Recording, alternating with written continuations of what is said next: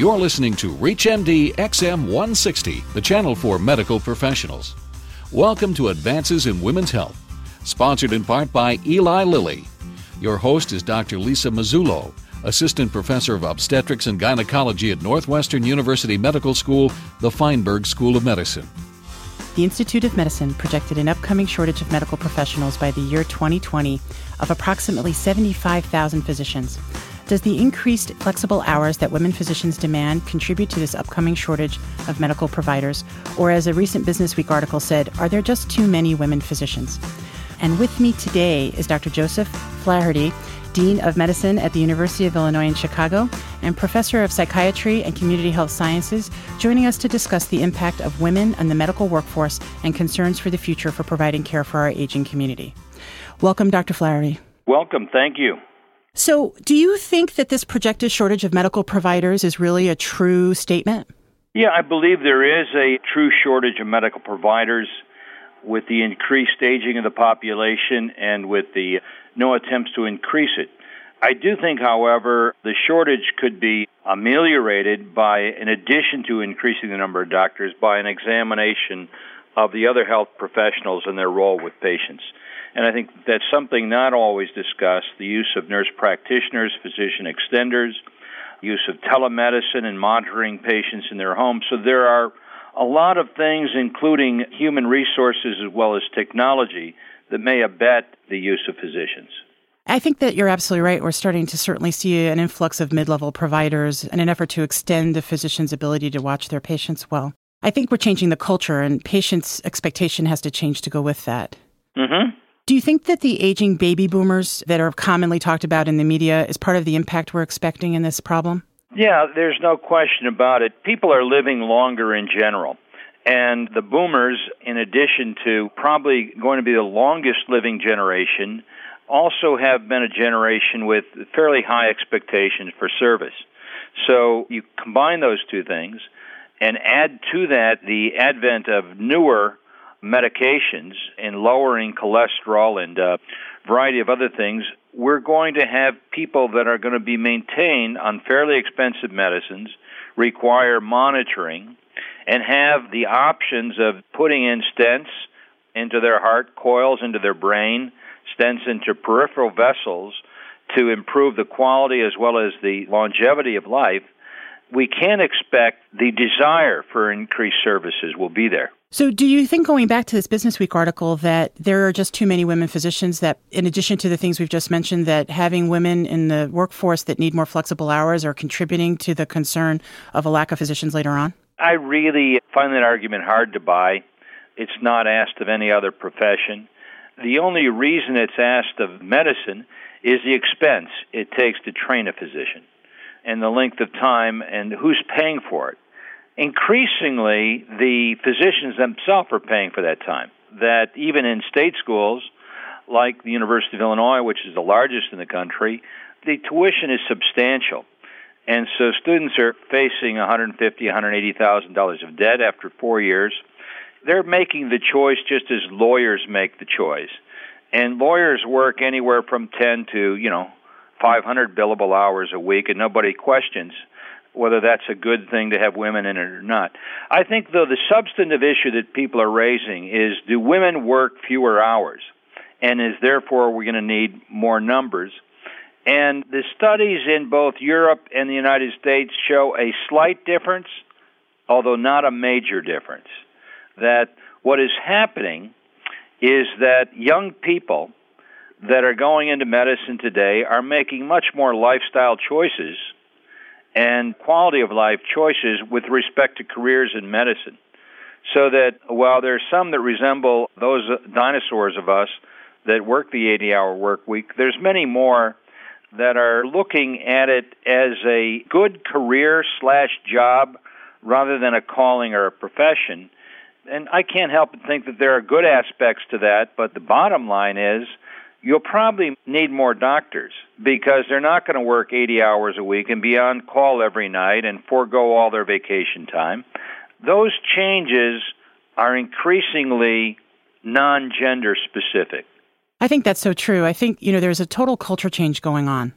And we're seeing that in this reduced work week. It doesn't mean people don't enjoy what they do and aren't dedicated physicians. It just means they want to have a balance to their life, whether they're men or women. That's right.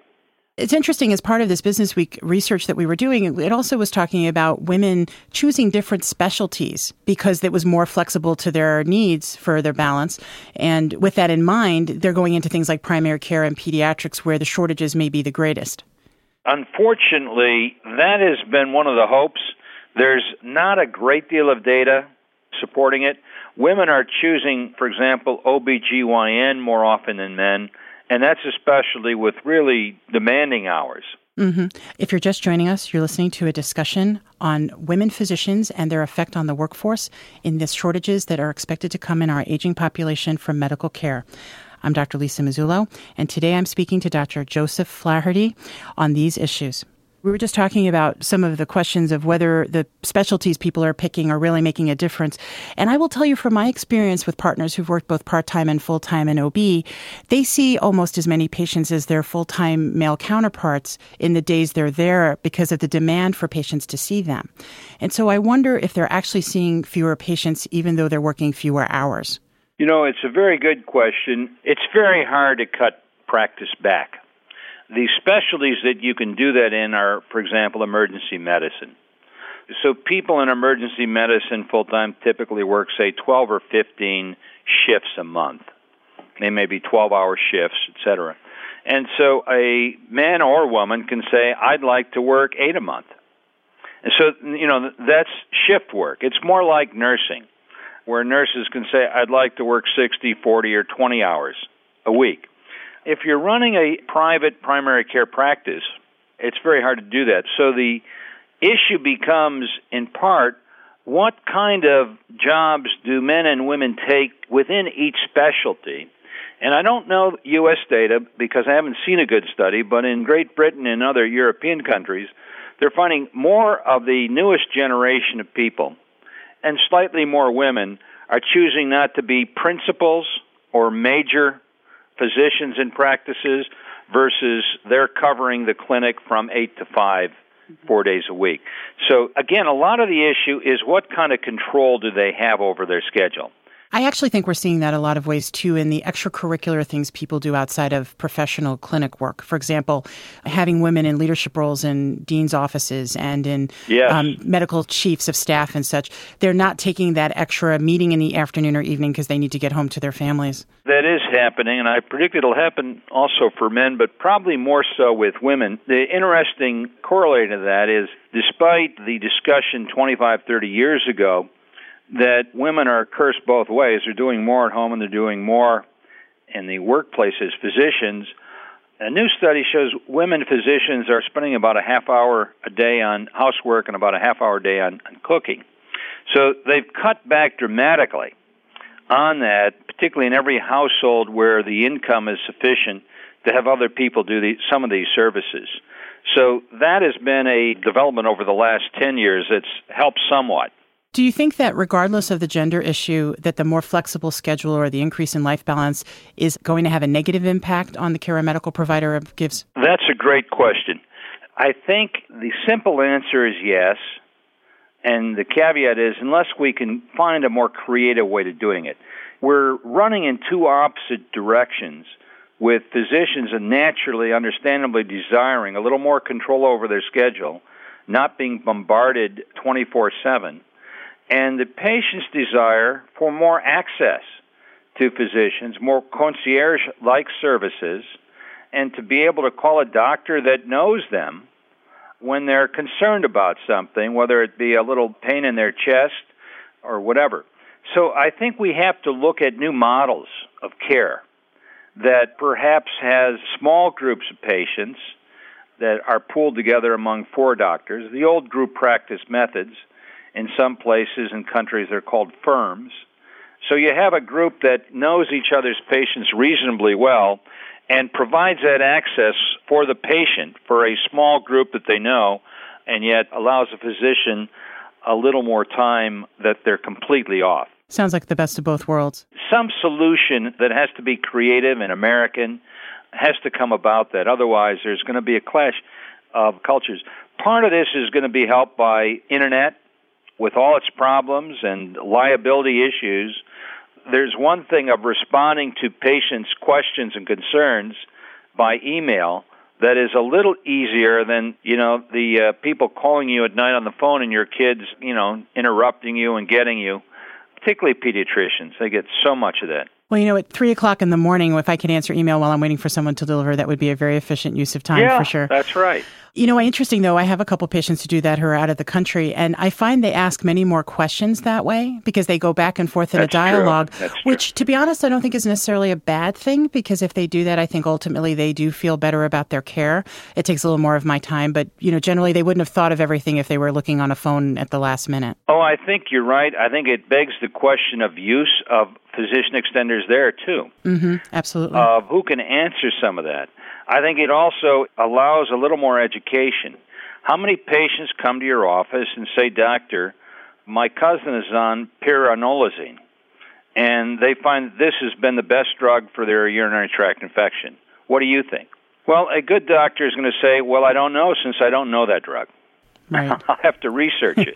Exactly. And this allows a little face-saving and yet a little more educated approach. Now, another question that's been raised related to this is the amount of time we have to spend with each patient. And again, we're running in diametrical forces. Physicians are the poorest guild in the country. We've never been organized. It's sort of a calling. We've been taken advantage of greatly by a variety of sources, not to mention just the insurance company and the legal profession. But most patients want a little more time, and they need a little more time as they get older, as the drug-drug interactions become greater, as they continue. And the issue with the boomers is they're continuing a lifestyle that's very athletic and active.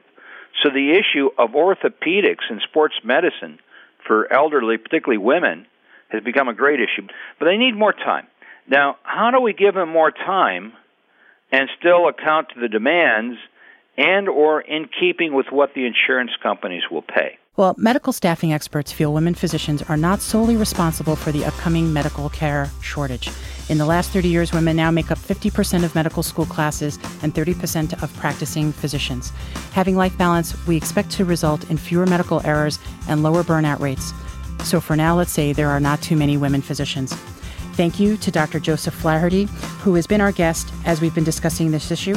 I'm Dr. Lisa Mazzullo, and you're listening to ReachMD XM 157, the channel for medical professionals. For a complete program guide and podcast, visit reachmd.com or call us with comments at 888-MD XM 157. Thank you for listening.